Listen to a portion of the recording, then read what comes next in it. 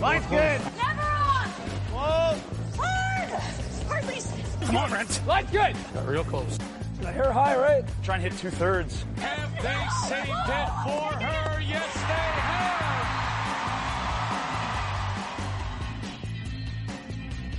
have. Welcome to Game of Stones, everybody. I am Sean Graham. A very groggy Scott is alongside, as always. Hello, Scott. Sean, I'm back. I'm pushing through. You know, I've had almost no sleep, going on no sleep, but the most important thing to me is talking curling with you. So There you go. So if you were with us last week, you know Scott was heading off to Germany for a work thing. yeah, if you checked out our Instagram page, Yeah, get on the Game of Stones Instagram page. posted a couple photos there. But you also went to Oktoberfest. I did go to Oktoberfest, Sean. Hot take. Oktoberfest kind of sucks. Now, I say this as somebody that likes to drink specific kinds of beer. Don't get me wrong, I'm very good at drinking beer. But the kind of beer that's prolific at Oktoberfest, let's just say, is not my cup of tea. Right. And I also don't like people that much. So all of that combined to make it not super pleasant. But we're going to KW Oktoberfest. Yeah, so we're gonna this go to weekend. gonna go to the Kitchener W, Kitchener Waterloo one this weekend. Our cousin is there with her husband and baby. The baby's not going to come. Yeah, the two of yeah. them are going to come out, and we're going to go and enjoy some KW. We don't know if our other cousin is coming. You know, it's a wild card. He's always a wild card. Assume he's been invited. Yeah. But yeah, we're going to go out to I think one of the tamer tents with some games and some beer. And I Yeah. don't think it's going to be a real wild one, but it'll be fun to see a contrast for you 2 weekends in a row of Oktoberfesting. One in Germany, one in Canada. Exactly, Sean. So this is what I'm excited to do. But before we get to that, we got to talk about this weekend in curling. I did manage to log in from Germany and watch some of this Elite 10 as I was, trying to fall asleep at night and the mid-afternoon draw was on. Yes. So, let's talk about the Elite 10. So the Elite 10 is done. It's over. Monday was maybe the best day of the year because it's the longest point before another Elite 10 comes around. But 2 finals on Sunday. Let's start with the men's final. We had Brad Gushue teeing off against Reed Carruthers in the Yes. final there on Sunday evening. And Brad Gushue... again, we will expect another sort of just scathing Steve Simmons article that a team can just come out without playing all season, come out and win one of these events. So the first event of the season for Team Gushue, they come out and win in pretty convincing fashion. Pretty convincing, yeah. They didn't have a lot standing in their way, and they played really well. Brad had a good feel for draw weight from what I saw. And, the men's final... I didn't see because it was on too late at night for me and I had a flight the next morning. I did watch the women's final, but looking at it, it seemed kind of close, at least score-wise. But Brad Gushue's team, cementing their perch at the top of the world. Yeah, and early in the especially season. with Nick Edin's team struggling early in the season, you have to say that Brad Gushue's team is the best in the world right now. Right now, There was a case between the two of them at the end of last year who is better. Mm-hmm. Right now, obviously, Nick Edin, that team is struggling. They missed the playoffs here. Nick Edin himself shoots a very low percentage. Yeah. So, it's forgivable in the sense that numbers tend to be a little lower when it's skins play. The shots are a little more complicated. harder, you don't yeah. have as much straightforward, maybe some other factors which we'll talk about. But the debate right now between Brad Gushue and Nick Edin, there isn't one at all. When we get to April in the World Championships, if Brad Gushue's even there, we could have that discussion. But right now, it's not even close. You're right. And, the summer's just over. Time to kick off the rust. It was a long season for all the teams last year with the Olympics and all of that went along with that. But like you said, Nicholas Edin himself shot 59% in this event, bottom for the skips, and that's just not something we're used to seeing. No, not at all. And the other thing that stood out for me for this week was Glenn Howard having a really good week there. I called it, Sean. Yeah, you did call that. They struggled early, as Jason pointed out, that we didn't quite get that right in the last episode. But thanks for pointing that out, Jason, that they missed. They lost all their games in the first event, but but come into this one a very strong effort. We don't see Glenn Howard at all the Grand Slams anymore for a variety of reasons, but he comes out, has a really good week here in Chatham, and makes it all the way to the semis, I believe, and before he loses. So a very good week then for the Howard foursome, which, it cues up, I think, an interesting season now in Ontario.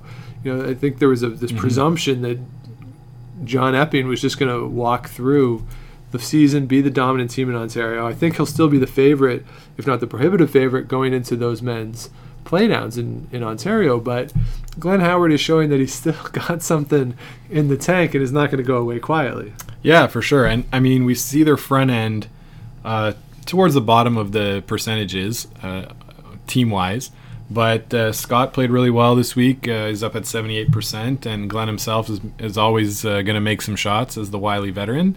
So yeah, we could see them push John Epping again in Ontario. John Epping's team, we can talk about them. They made the semifinals in this event. They're still looking very strong. They lost on a draw to the button based on these new rules where we don't break ties with an extra end anymore. So, they missed the draw to the button, and John pulled the string on it. The sweepers were pounding it the whole way, and he came up, maybe a foot short. So, had that gone another way, they'd be in another final competing again. So that team is clearly having a good start to the year. They're gelling quick, and they've still got to be the Ontario favorites. But, the way Glenn Howard's team's playing, we could see another 2-1 Ontario final. Scoreless in the seventh then, as we saw last year. So, definitely a possibility there. On the women's side, I said this to you the other day when you got home. I've said for the past couple of years that I think Rachel Homan's team is the best in the world. I think you have to change now. I think it's there's no argument to be made that it's not Anna Hasselberg's team that is the best in the world. They come out here, they win another event with this the Elite 10. Surprisingly to me, first Grand Slam that they've ever won, but they have just been on an absolute tear. She's won a world championship. She's silver medal this year at the World Championships, defending Olympic champion, wins the first Grand Slam here. This team has to be considered the best women's team in the world. And I was a holdout for a long time. Yeah. Because Rachel Homan, when they're on, they're so good. Yeah. But this team seems a little more consistent right now and has been for the past year. And they're just almost unstoppable. You're right, Sean. They are. And looking at the team percentages for the week, they were the top. Anna Hasselberg was the top. I did mention to you before we started today that the game they played against Rachel Homan, the last game of their groups round robin, they should have lost that game. Anna was throwing, I think, 30-something% on draws going into the sixth end. Like, she had no feel for draw weight at all. And it seemed like the Homan team just kind of let them hang around, which happens in skins play, obviously, right? But they were 2 up with 3 to play, was Homan, and Hasselberg won in regulation. So it was sort of incredible to me, the perseverance they showed. Sarah McManus was showing up, making shots when she needed to. I told you that I think she might be now the best third in the world. Yep. Emma Miskew might have something to say about that. Yeah. Looking at her stats for the week, she topped the thirds. Yeah. Or even Kate Cameron might. Maybe. Maybe. I mean, we haven't seen Kate Cameron with a real, with all due respect to Michelle Engelot, with a real top-level elite skip. Yeah. To this point, I mean, but the way she played last year at the Continental Cup and the Scotties, Kate Cameron has a pretty good case too. But yeah, for sure. So, and looking at degree of difficulty of shots, Emma Miskew's was top of the field. Yeah. And even with that, she had the highest percentage. So, right. Something to be said there. Yeah. But Caitlin Laws too. You can't obviously forget Caitlin Laws as arguably the best in the world. But it's a crowded field. But Sarah McManus has a case. Yeah, you're absolutely right. She's a super well-rounded player, fun Instagram follow. So that's always always a bonus. Important for considering best players in the world. But so the whole event was seemingly well received by the crowd that was there. It wasn't a big crowd, but they did sell out. Yep. An all-European final doesn't make for the best TV numbers, but going against NFL Sunday, anyway, you're kind of stuck. losing numbers in that case anyway. And CFL too. There was a game in Montreal on Sunday. Oh, yeah? Which the women's final was going against. So you know, I mean, There's things on TV. there's things going on. other Yeah, than lots the of curling. sports. Yeah.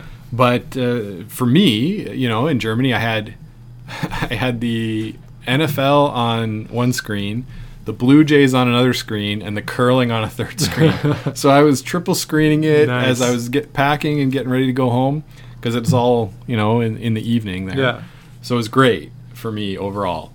I did seem to think that the shooting percentages were low, but as you brought up, it's more of a skins format with match play, so the shots are on average harder. Tend to be harder. Now, we talked before we started recording, does the lack of stopwatches come into play in terms of the lower shooting percentage? Small sample size, but yes, the numbers were lower this week. Yeah. But again, you can't expect that in this type of format. I hope that the Grand Slam puts in this rule for other events, just so we get a bigger sample size to see if it actually makes a difference, and to do it in a just normal point game, Right. to see if it affects scoring at all. The same is true for the tick rule as well. I want to see if that tick rule, which did come into play a few times, where Yes. they had to replace stones that were on the center line and had been moved, if that actually makes a difference in scoring, right? Because in this case, you could say, even if you say, well, there was more 3s or 4s, but there's going to be more 3s and 4s when you're playing a skin style. Right. So I would like to see this format, or the rules that were put in place for this weekend, try it out in a points game to see if it actually makes a difference on scoring, because that's really the whole purpose. Yeah, 100%. And you know, like I said, the percentages were down. Team Hasselberg topped the field in the women's side with 79% shooting percentage, which is low for a team percentage that on a team that wins. First team that wins, yeah, for sure. And then we had Team Chelsea Carey, my pick to win, The official team of the Game of Stones podcast. down at 67% for the week. So I would say overall shooting percentages were lower for the women. For the men, it seemed like a little more regular. You dropped your pen there, bud? pen, yeah. Ah, you all right? For the men, it seemed a little more in line. We saw the top 3 teams in the 80s and then high 70s for the next 3. So a little more on par with usual percentages. But you're right. We need to see more data to see how these rules impacted those shooting percentages, if at all. Yeah, so we'll see what happens if they decide to put it in for the next event, which is in November. I think there might be one in October. Who knows? There's so many of these now. But we'll see if they put it in place for the next one at the next Grand Slam event, and see if it actually does make a difference. So in terms of our picks, Scotty, we didn't do particularly well. You had Chelsea Carey winning, Well, you know, the team of the Game of events. Stones podcast. I had to go with it. and I had Silvana Tiranzoni winning. And I came a little closer in that. They did not win, but of course in the final. So what we've decided to do for our picks for the rest of the season, for each event, regardless of the number of teams in the playoffs, we're going to each pick 4 teams and who we think is going to win. If we get the winner right, it's worth 2 points. Playoff teams is worth 1 point. Right. Just to simplify, streamline it. Because, Sean, I listened to our podcast. I've never listened to one before. Right. And I thought, oh boy, that sounds like it was taking us a long time to think of 6 Yes, teams. it did. And you know what? I was having trouble thinking of 6 teams. So 4 teams, and out of those 4, 1 team to win. There Easy. you go. Yeah, so after the World Cup on the picks, we were tied 3 points each. On this one, we each had 4 playoff teams. I had Hasselberg, Scheidegger, Jennifer Jones, Tiranzoni. You had Jones, Tiranzoni, Hasselberg, and Scheidegger. So the same 4. Same 4. So the same 4. We each had different winners and different finals. And with this scoring system, we are currently tied at 7. We each get 4 points for this event. So after 2 events on the picks, we are tied at 7. Oh, look out. This is going to be a big competition, Sean. We should decide on what the winner gets, right? We should maybe tweet at us or send us an Yeah. email if you can think of what we're actually playing for. That would be on great. this one. Yeah, and if there's sponsors out there, you know, that you can fold into it, that'd be cool too. that'd be you great know. too. Yeah, with my great pants, I have amazing curling pants that have pinstripes on them. Yeah, you got the stripes. I really like those pants. I've had them for a long time. It's a high quality pants, and I would not object to that company maybe approaching us. Potentially. Or should it be the winner beats the loser with a Subway sandwich? Maybe. As the Bill Simmons joke Yes. used to go. Yeah, maybe we'll do that with the delicious foot-long cold cut sandwich. And we'll put it on our Instagram page. Yeah. There you go. So there you go. So that's the Elite 10. We'll look forward to the next Grand Slam event. Elsewhere on tour this weekend, nothing overly interesting to me, at least, happened, other than the Matt Dunstone team won the Prestige Hotel and Resorts Curling Classic out in Vernon. Okay. We talked about this event when we were doing the schedules and noting that they were going out there along with the Kirk Myers team. Mm-hmm. So not a bad event out there that they were playing. I think Jim Cotter was in the event as well. So a pretty good field out there. Matt Dunstone, good for them to get a win under their belts early in the season. New team, young team. Absolutely. That's going to need that momentum going forward. My favorite part, though, is they tweeted out a picture of them after the win. Braden Muscowie is twice as big as Matt Dunstone. Like, Braden Muscowie's a big guy. He's not only tall, but he's sort of wide and he's thick. Like, he looks like he's like strong, right? He's like a solid line. Like, right. Like when you think of like when people say like a country boy, right? Yeah. That's what he looks like. And Matt Dunstone's not a big dude in any of those categories. I think Matt Dunstone's like, I don't think I could push Matt Dunstone over. Like, don't get me wrong, but compared to Braden Muscowie, so it's the size discrepancy between the two of them. I find it quite entertaining. And Braden Muscowie is sort of standing over Matt Dunstone, sort of lording over him. Yeah. It's a great photo. So if you haven't seen it, it's at Team M Dunstone. Their picture from their win out in Vernon this weekend. Also, Karsten Sturmey won an event, the Avenir Cash Spiel. Okay. So that team moving, very big from the Alberta. They played in the final last year. Yeah. They also played in the university finals, the CIS championships, whatever it's called, or U Sports, whatever it's called now. They represented the University of Alberta at that event. And he also played in the mixed doubles. All over the nationals. place. So he was all over the place. So that's a name to look out for Mm-hmm. in Alberta. And depending on how this year goes, I know the Botcher team is staying together, and they say that they will, but you never know. I'm so if something happens there between those two teams, age-wise, it fits pretty well. But that Botcher team was really good last year, so we'll see what happens there. Sean, do you know who won the women's side of that Spiel in Vernon? Was that Alina Kovaleva? Alina Kovaleva wins the Prestige Hotel and Resorts on the women's side, and the Avenir Cash Spiel went to Nikki Kaufman. But yes, you're right, Alina Kovaleva. Yeah, wins. they had a fun Instagram of them dancing after the win. So check them out on Instagram. A fun follow. Yeah, so that's all the news from this past weekend. There's an event this weekend out in Toronto, the Stu Cells, the Thanksgiving weekend events out there. Another pretty big event on the Cash Spiel circuit, not quite as big as some other events given that it's Thanksgiving weekend, and a lot of teams will take the opportunity to relax after a somewhat busy September for a lot of folks. But that's really the only main events on the Cash Spiel circuit this weekend.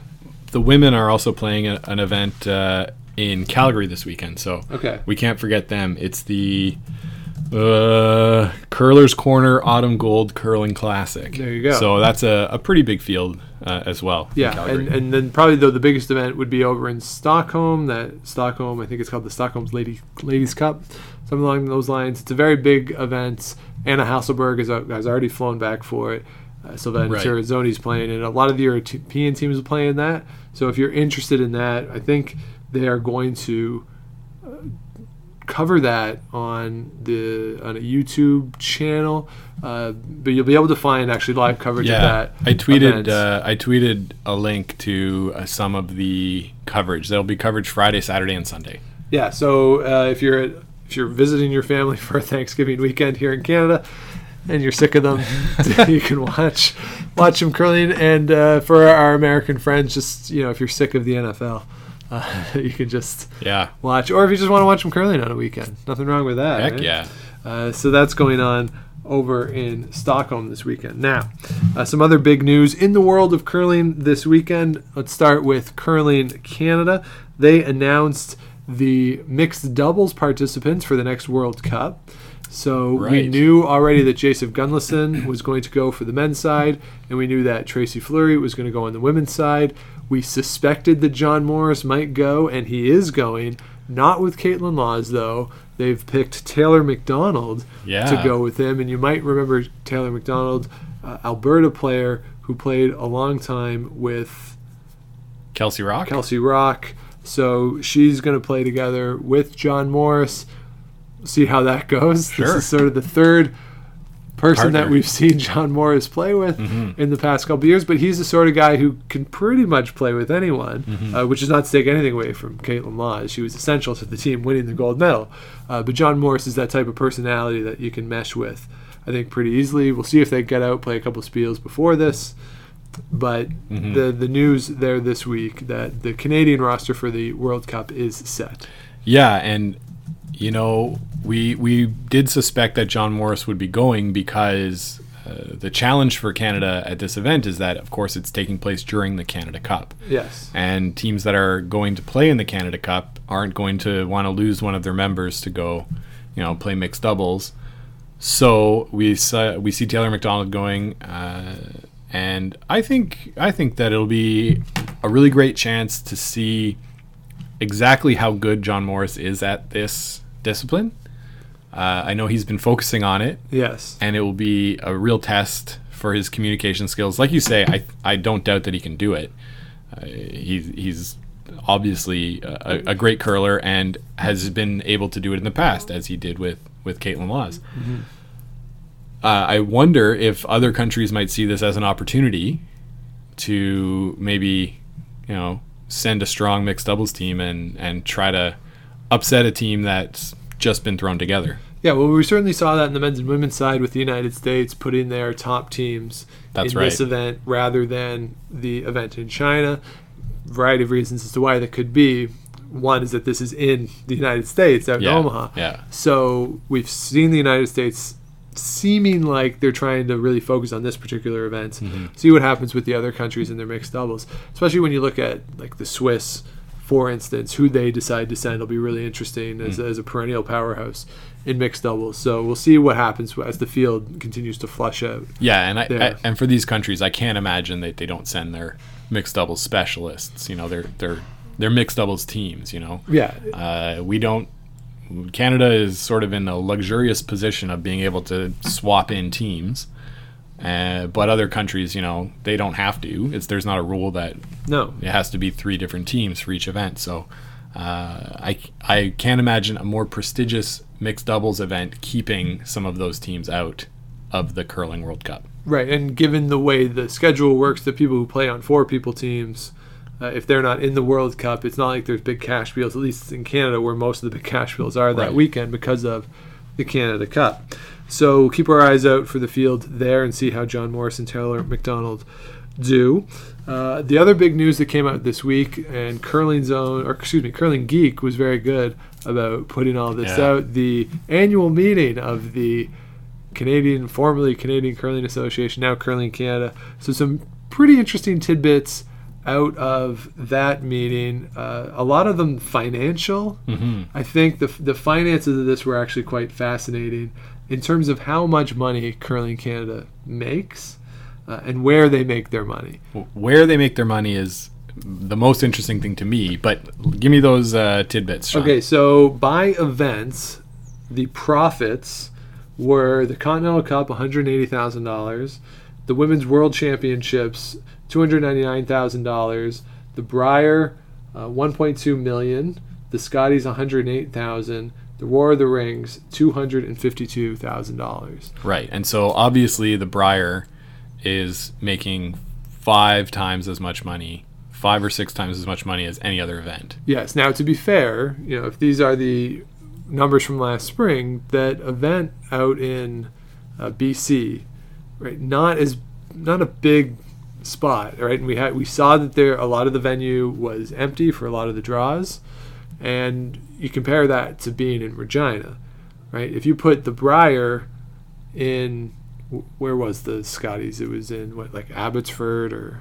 Wasn't it in Kamloops? Kamloops, Kelowna. I think it was in Kelowna. Oh, it was in Penticton. Penticton. There you Near go. Kelowna, yeah. It's close. So if you put the Briar in Penticton, it's not going to make as much money as it does when it's in Regina. Well, of course, but Right, so that has to be factored in. It can't just be a matter of, well, the Briar makes a lot more money. There's circumstances that allow the Briar to make more money.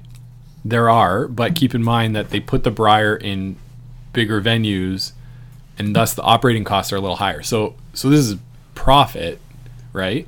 Yes, so that's So the tweet, I'm going on Curling Geek's tweet here that yes, that's the profit by event. Right, and so what this is showing to me is that Curling Canada is making the right decision by keeping the Scotties and basically every other event in smaller venues and still being able to turn a profit.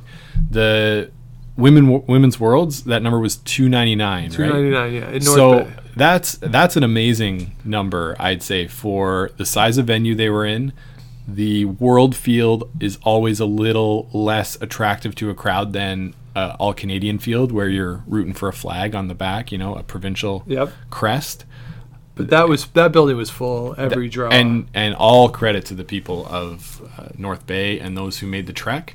I was not brave enough to drive the 4 hours, but it's a terrible drive from here. Yeah, it's really bad. Oof, rough. But to me, the most impressive event is that Women's Worlds. Out of that list that you ran down, we know the Briar makes that much money. The Briar is always the big cash cow for the Season of Champions. Yep. And I was telling you, I was listening to the Rocks Across the Pond podcast, and they had a really great discussion. Go check it out if you get a chance. They had a really great discussion about the future of curling and how increased professionalization is watering down number of entries into provincial championships. Mm-hmm.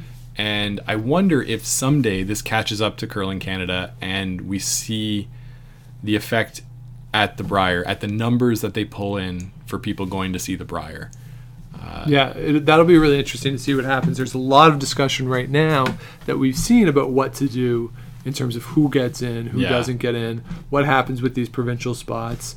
Again, with all due respect to the Jamie Murphys and the Eddie McKenzies of the world, who come with no real expectation of winning, or even being really competitive. Yeah. Right? Forget about winning, right? If they win 6 games over the course of the week, then that's a really good week for them. Probably not good enough to make the playoffs, right? But considered a really good week.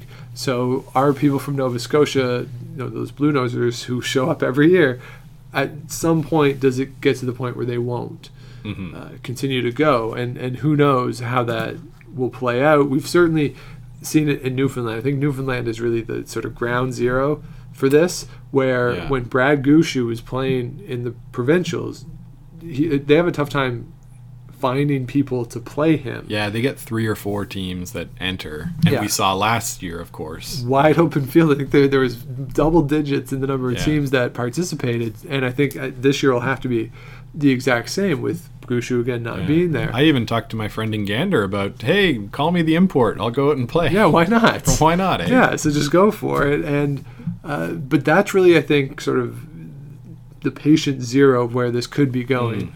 Where you get a dominant team, not in all provinces. This is never going to happen in Alberta, Manitoba, probably not Ontario, but who knows? But those are the provinces where you can sustain. Maybe Saskatchewan, maybe, but the history of men's curling in Saskatchewan would indicate that competitiveness isn't always it's not a guarantee. So what ends up happening then, if all the dominant teams are coming from those 3 provinces? Do you go with, well, let's just pick the top 10 teams on the order of merit, 12 teams on the order of merit, or the CRTS points? But then if all those teams are going to be coming from those 3 provinces, or maybe then Brad Gushue too, then who's going? Then who's going to show up to it? And so there's this real balance that Curling Canada, I know they know this, but they have to strike a balance where they still have top level curling, and it's not a watered down field as a whole, because obviously people want to go to this event. It's a big event to go to. It's really fun. But if it's all B teams, so to speak, they're not going to make the amount of money that they make now Exactly. on the field. But at the same time, they've got to be able to keep it to a way where all provinces can be represented. Because, again, like you say, the Blue Nosers won't come if Nova Scotia is not represented, right? Maybe they will. Yeah. They like drinking beer. But it's this real delicate balance. And the guys on the Rocks Across the Pond podcast, they had a better discussion than we've had here, and a more lengthy one. But it's something that everyone should be thinking about and maybe worrying about a little bit. So Yeah, because if we might get to the point in this country where it's not dissimilar to what we're seeing maybe in Scotland now, where, on the men's side, you had 2 elite level teams, and they just go back and forth. We have more players, so it probably won't get to that level. But, we talked last year at the Brier, was the field, in terms of who could win, more than 4 deep, 5 deep?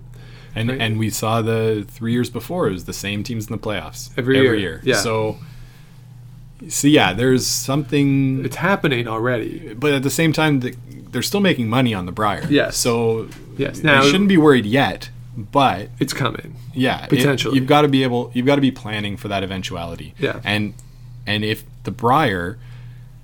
Now it's making about 1.2, and I think it's been the same ballpark for the last 3 or 4 years. Right. If that event goes to making $800,000, now Curling Canada is in a lot of trouble. Yes. Because they need to make money on those big Season of Champions events to be able to offer subsidized loans to curling clubs, to make capital repairs, to give money to junior programs across the country. All the things they do with their money that help support the grassroots is sustained by the money they make in the Season of Champions. So yeah, absolutely. And if you look at the overall numbers for the whole year, the total revenue for Curling Canada just over $23 million, and the expenditures $22 million. So they made $1.2 million, $1.27 million last year. The year before, $890,000. Year before, they were $160 short. Right. So we're not talking about mega profits here. You have to have the volunteers. Like, you can't afford to pay people. This sort of stuff happens, and approximately half of their revenue comes from Season of Champions events. So of that and the rest $23 is... million, you got $11 million of it coming from Season of Champions events. And this is an Olympic year where you have a big bunch of money from the War of the Rings. Now, Curling Geek points out that in these numbers, it doesn't include the $900,000 they got from the hosting committee for the rights to it, because they would have gotten that back in 2015, presumably. Yeah.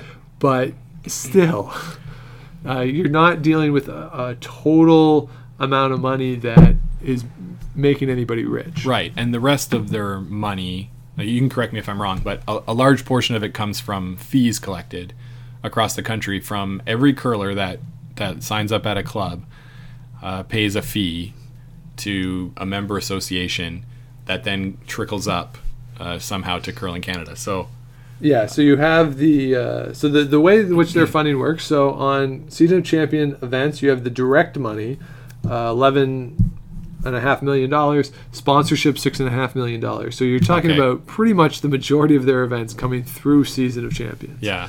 Or the money. The national team programs make $2.5 million. The core funding from Sport Canada, $1.2 million. Donations, philanthropic things, $568,000 through that. And then the competitor and affiliation fees are less than philanthropic. Right. Not by much, but you're only talking about just over $500,000. And if you think about the number of curlers in Canada, it's not very much per curler that they're paying to this. So yeah, the margins are small, not razor thin, but they're thin. And the way that the future of the game is going, we have to be careful in Canada. I think so. So now that being said, you did mention beer at one point. One of the more interesting things that comes out of this in St. John's, Newfoundland, at the 2017 Brier, the bar sales were $399,175. Oh, that's great. In Regina, the bar sales were $169,000. So well over double the bar sales in St. John's than what we had in Regina. Well done, Newfoundland. Not surprising. To me, it's a little surprising, only because the Mile One Center in St. John's is like very close to George Street, so you don't have to go to the Patch there, right? You could go to a bar anywhere down the street when Newfoundland's coming out there. Whereas in Regina, you can speak more to this, but the There's arena, nothing there, yeah. there's nothing there's around nothing it, there, right? yeah. So in theory, you have to drink at the Patch, but in Regina, there's more driving. So, if you're driving to the event, you're not going to stay and have 4 beers, where downtown St. John's, you probably got an Airbnb or a hotel quite close by. I know there's a hotel right at Mile One. Yeah, the players were arena. staying there, yeah. Yeah, so, a bunch of people stay there. Oh, sure, I'll tie one on, have 5 or 6 beers at the Patch after the game. So maybe that's an argument to be made for venues in the future being closer to city centers, more accessible to public transit. Yeah. Because if you can make that kind of revenue. Yeah, and the Gushu effect, too. Like, let's not absolutely. Sleep on that. The playoff games, the final, certainly. The building was obviously full. I would be stunned if the Patch wasn't full during those games as well, right? Yeah, so normally dead times at the Patch would have been busy because people are there. Yeah. Those sorts of that, especially that final, that was a real communal event. Oh, big time. And the power outage you had, it was just. You really wanted to get there. So some interesting numbers there. In terms of the ratings seem to be pretty good. The average number of viewers for Tim Hortons Briars games, 657,000.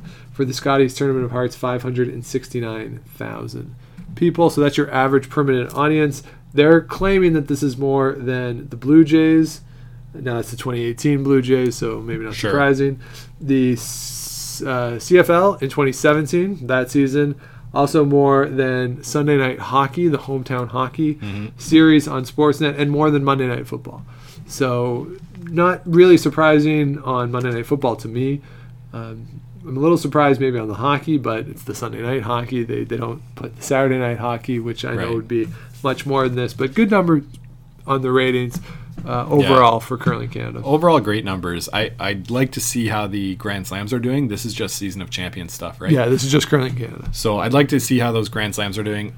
I'm sure that they're doing less than these numbers. Definitely. But if you compare it to a Blue Jays game, like Blue Jays numbers for Sportsnet when they were winning 15-16, for the playoff games, they were getting over 1 million people. Yeah. Which is pretty crazy. So for the Briar and Scotties to be doing like maybe half that, it's really good. really, really, really good. Yeah, and this is average per minute. So so you're gonna have more on those evening draws. Yeah. Well, it doesn't say like if these are just the evening draws or if they would also then include the morning draws, because obviously the mornings are going to be probably significantly less. Yeah. And same with the afternoons. It's sort of just going to build through the day. But overall, very strong numbers there for Curling Canada. Do you know if this includes streaming at all? It doesn't indicate it here in the graph that they have in the annual report. Right. But they have the total impressions for the season. So they're saying 8.7 million Canadians tuned into some point of the Season of Champions this year. That's their estimate. Which is great. They're great numbers. Curling is a great TV sport because it fills a lot of time. Yep. During times when otherwise there would be no sports on, mostly in the middle of the day, and it's exciting. Like it's good to watch. Well, it's confined space too, right? It's not like a football field where the camera's on the quarterback. You can't see the receivers. The quarterback throws in, and they sort of pan. And you're like, oh, maybe that guy was open, right? You can't really see the whole play. Soccer too, you're going back and forth. Like auto racing, like speed doesn't really translate to television very well. So something like this, I think it's a perfect TV sport. Plus, you can hear the players. Hearing the players is key. And I don't want to say that the crew don't work hard, because they work extremely hard, but it's not super, super expensive. I can't imagine it's super expensive to produce. No. Especially once you've got it ironed out and you have the truck and you know what you're doing. Maybe somebody in the industry can prove me wrong, but TSN has it down to like a well-oiled machine. Yeah. When you go to events and you talk to some of those guys, like they know what they're doing. They're pros. Yeah. I The think camera people are pros. Yeah, like there's 3 camera guys on the ice, I think. Yeah. You know, The 2 on players the all game, know them. and they all know so- them by name. They're chatting. There's someone who runs the remote cam on the overhead. Yeah. And somebody else sort of in the uppers, sort of walking around. Yeah. Like, it's not that expensive of a proposition. I mean, it's not reality TV cheap, but it's not, it's not like an NFL broadcast with 18 cameras and, you Yeah. know, angles from every which way, somebody in the truck cutting all the time. So, Yeah. yeah. So overall, it seems like things are strong over at Curling Canada. The other thing I just wanted to mention real quick, the Rocks and Rings program, they said 217,000 kids participated this year. Over 1,400 schools they went to. Wow. So a good introduction for kids. And I know that they're targeting communities that tend to not curl. Right. So, and not even in sort of an ethnic way, just Urban sort of urban centers. centers where people don't play as much. Mm-hmm. So they want to get in to those areas. So they're trying to reach out to kids there. And interesting to me, 250 curling centers or clubs across the country have adult learn to curl programs. So in terms of growing the game at the grassroots level, that's key. Obviously, the kids one is very important. Right. Because you want the kids to get in because hopefully they'll stay with it for their whole lives. But if the kids are in, then maybe you get the parents in. Yeah. Or if you have younger people in their 20s or 30s who maybe don't have families yet, they start to curl. Want to make friends. Or, yeah, whatever it is. So that's a lot to me. 250 clubs across the country. It's really great. And I know we talked about what makes a good curling club, and it's always the people. Yes. And if you move to a new city, as you and I have both done in our adult lives, one of the first things is look for a curling club to try and make friends. Absolutely. And go back, listen to our episode if you want to know what we think makes a good club. So I have a couple corrections that we have to make here, Scott.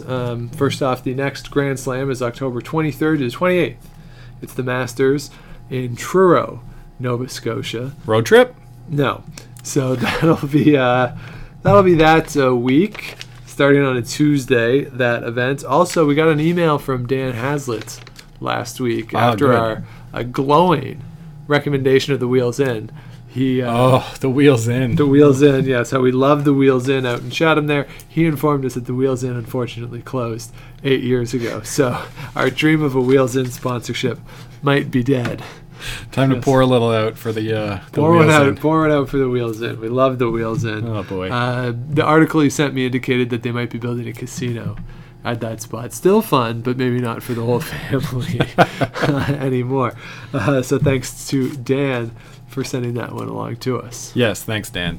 And I mentioned to you, a couple minutes ago there, I'd listened to the Rocks Across the Pond Yes. podcast. I've also listened to, since I've been traveling, I've had a little more time to listen to some pods.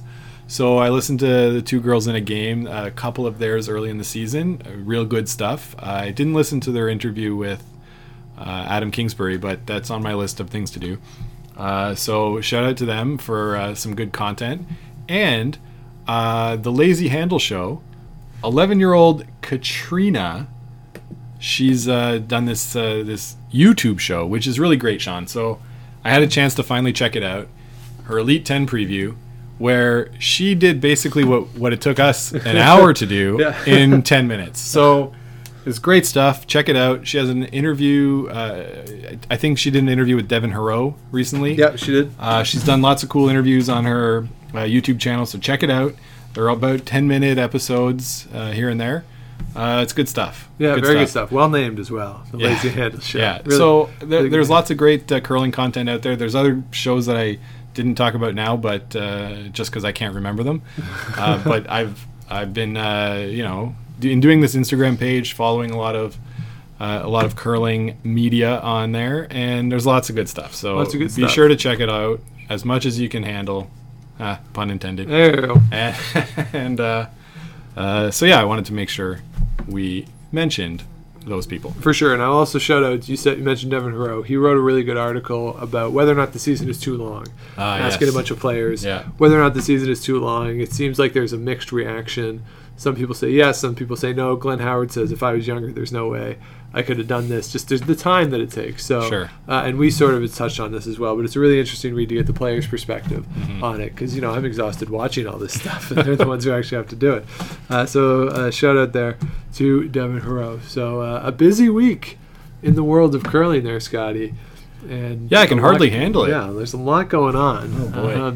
So welcome break early in the season here as we prepare for a nice Canadian Thanksgiving. The weather has started to turn here in the nation's capital. love The it. leaves are going. Everything's looking good. The ice is in.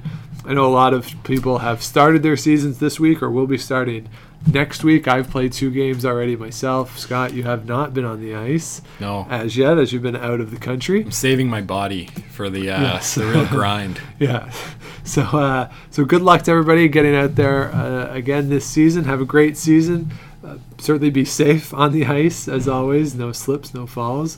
Enjoy yourselves. Curling's a lot of fun. Season's here.